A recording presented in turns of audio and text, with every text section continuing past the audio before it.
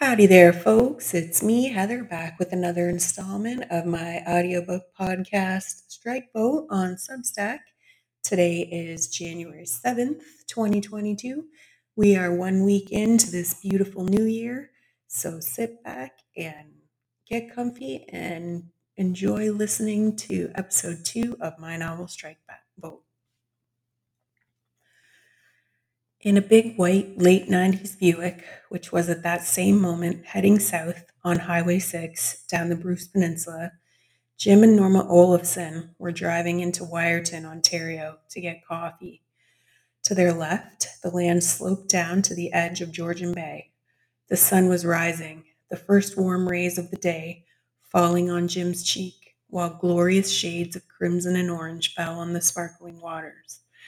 To the right of the vehicle, a craggy rock wall rose vertically, flat where the engineers of the past had drilled dynamite and blasted the roadway out of the hillside. The two of them were squabbling. Norma felt like Jim was being uncompromising, as usual. For her part, Norma had come to him with what she felt was a fantastic idea. She wanted to bump out the wall of their kitchen and build on a little sunroom, let in the light she'd always wanted.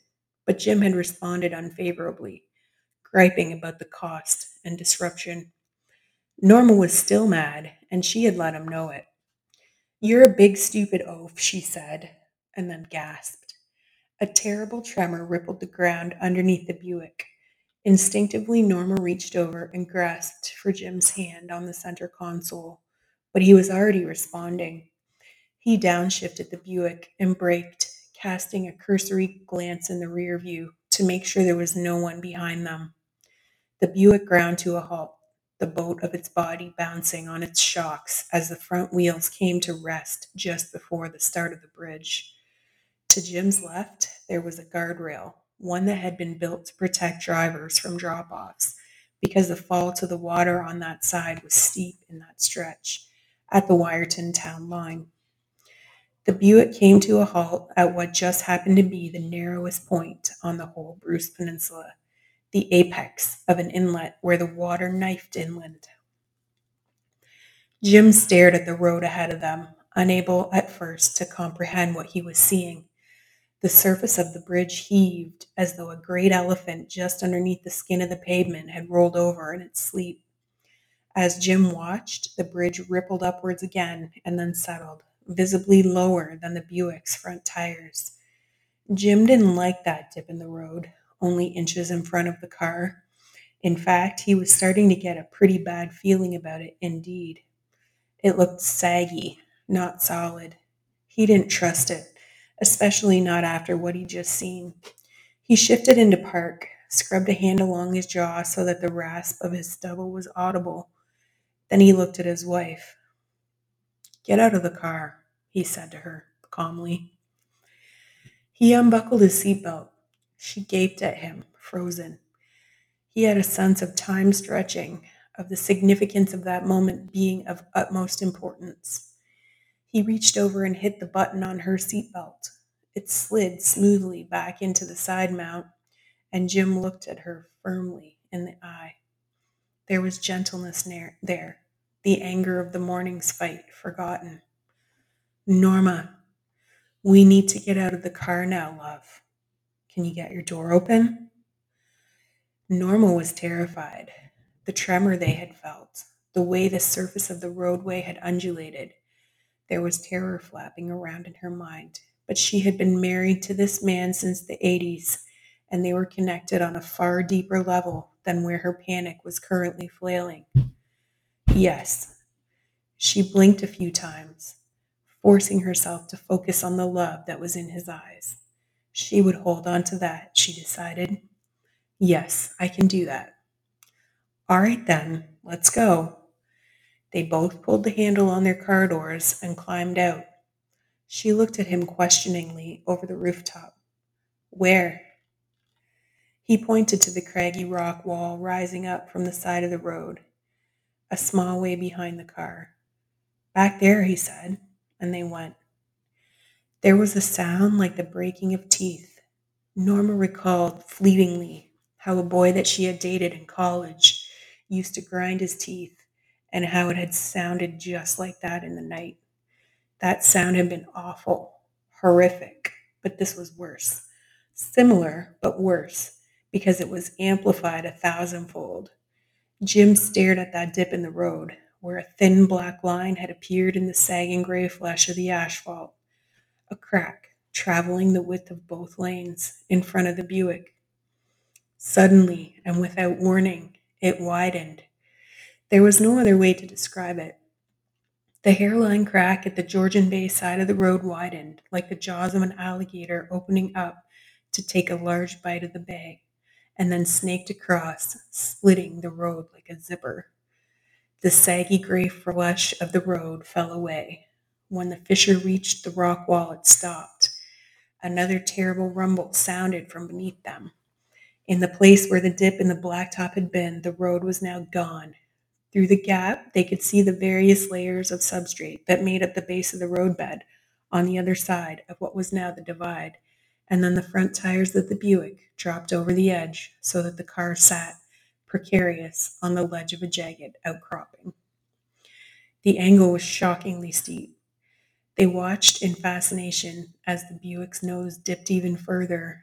Then the car tilted back towards normal, dipped again, then tilted back, then tipped straight up vertical and went down, crashing and clanging its way to the bottom before plunging with a splash into the water.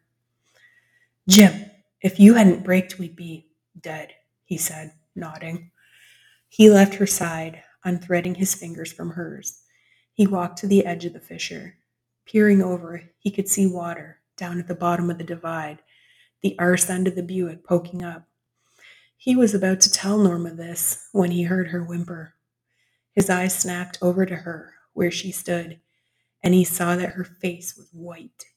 With her eyes dulled by fear, she raised her arm and pointed to the place where the crack in the road met the rock wall just a few yards away from where she was standing. A series of pops and pings sounded. In her panic, Norma thought again of that young fellow. What was his name? Kevin or Calvin, she thought wildly, but his name didn't matter right now. All that mattered was that sound, that awful sound that he made in the night, his teeth grinding, pinging and popping, just like the sound a crack makes traveling up through a rock wall.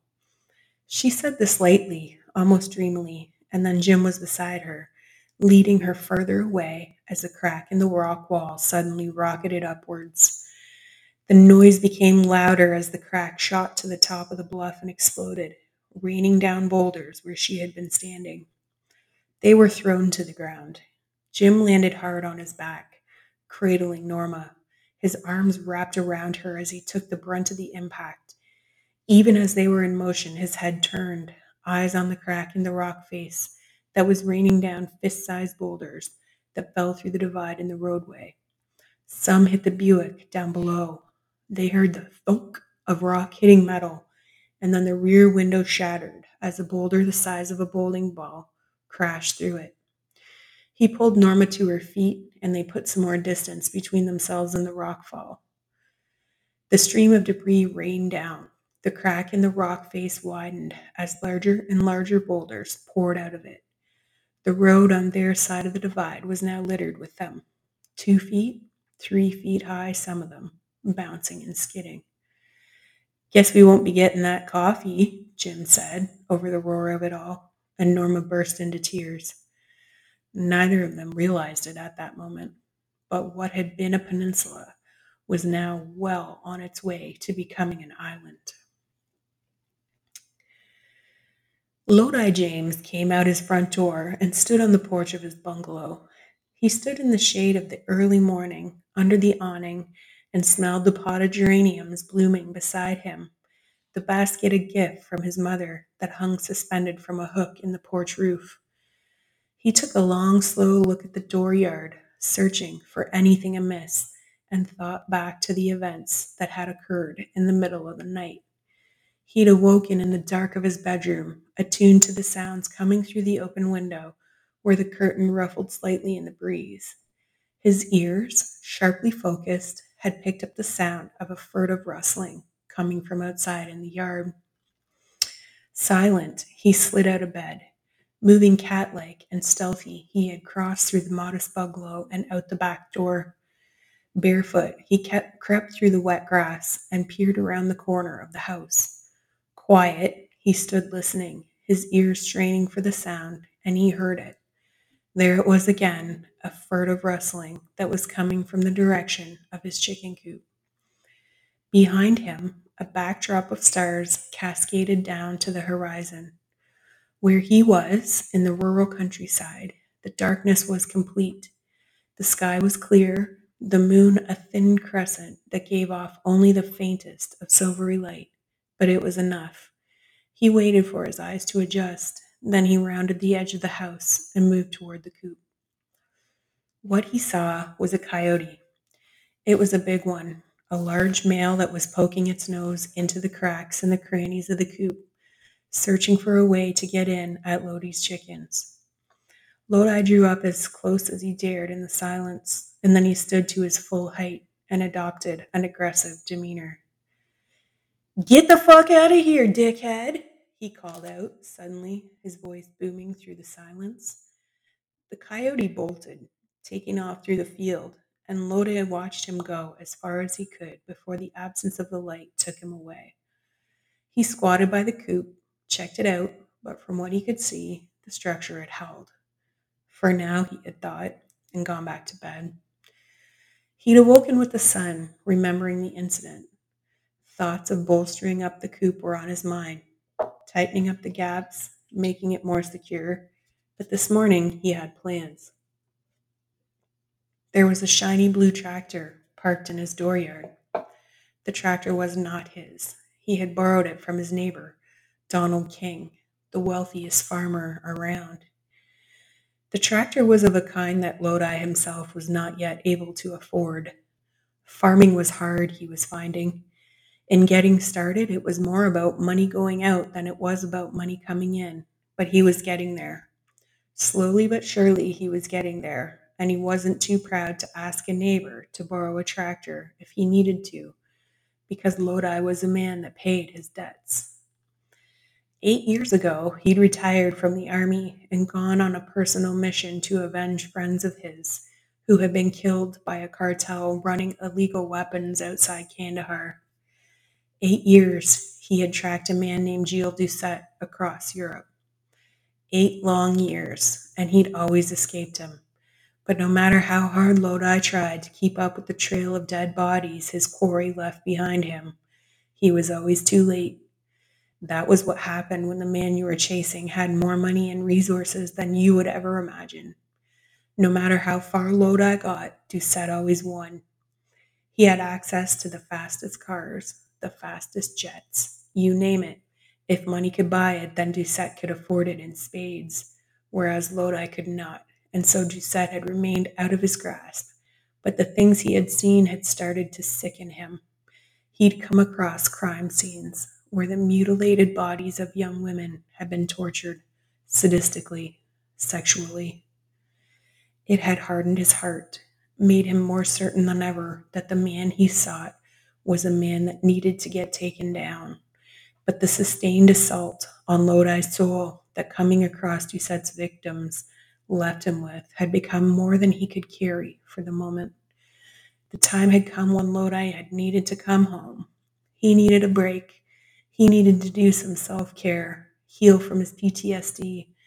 And so when 6 months ago his mother, Serafina, had called to tell him to come back to the farm, his home farm in Mount Bridges, and take it over so that she and his father could retire and travel around in their Winnebago, he had jumped at the chance. He'd welcomed the return to Mount Bridges to take over the Jameses' 50 acres. He had a plan to convert it to a produce farm. It was top quality Class 1 soil, the best soil that remained in North America.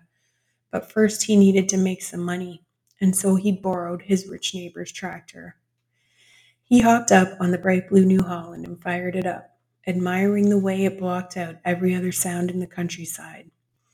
A commotion to his left made him turn his head. It was his laying hens, squawking and beating a retreat into their hen house, startled by the noise of the tractor. Several of them blinked at him. Sorry, girls, he laughed. A short time later, he was cresting a hill in the field, enjoying the rhythm of the engine, when a grinding noise rose up to drown it out. Thinking that the noise meant something was going wrong inside the engine, Lodi instinctively hit the kill switch. The tractor shuddered to a halt, engine pinging, but the grinding noise grew louder. He jumped down, hunched over, and pressed his hands over his ears. The sound was unlike anything he'd ever heard before, and it was awful. He felt the sound vibrating in his sinus cavities. Tears sprang to his eyes, but then mercifully, it stopped. He knelt down, pressed a hand flat on the ground, picking up vibrations from somewhere far below that waned and stilled, and finally stopped. He rose to his full height, dusted off his hands, and blinked into the bright sun of daylight, feeling like he'd gone underwater in the sudden silence that the noise had left behind. What in the world was that? He muttered, scratching at his jaw as he looked around himself. There was no equipment working that he could see, no thunderstorm. In fact, to the north over Lake Huron, where bad weather usually rolled in from, the sky looked blue and clear. He turned in a circle, mystified, but there was nothing to explain what the sound had been.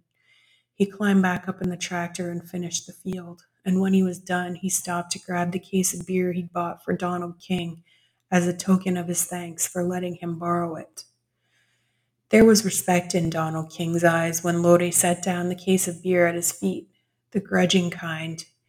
King, who would have loved it if Lodi had gone and done a thing like fucking up his engine, because he knew that Lodi James could not afford to pay for the repairs. Standing at the end of King's driveway by the mailbox, Lodi made his thanks. King nodded. Good job on the field, he said, inclining his head toward the neat furrows that Lodi had made with the tractor. Thanks, Lodi said, and the two exchanged a few pleasantries. It was the first time they had done that, where Lodi had felt somewhat like an eagle. But then he went and said something that brought their newfound amicability to a screeching halt. You hear that noise a while back? Sounded like a drill or something, running underground. Damn near made me shit my pants. King's eyes froze over. He stared at Lodi long enough that Lodi felt the grin fall from his face. After a long while, King spoke.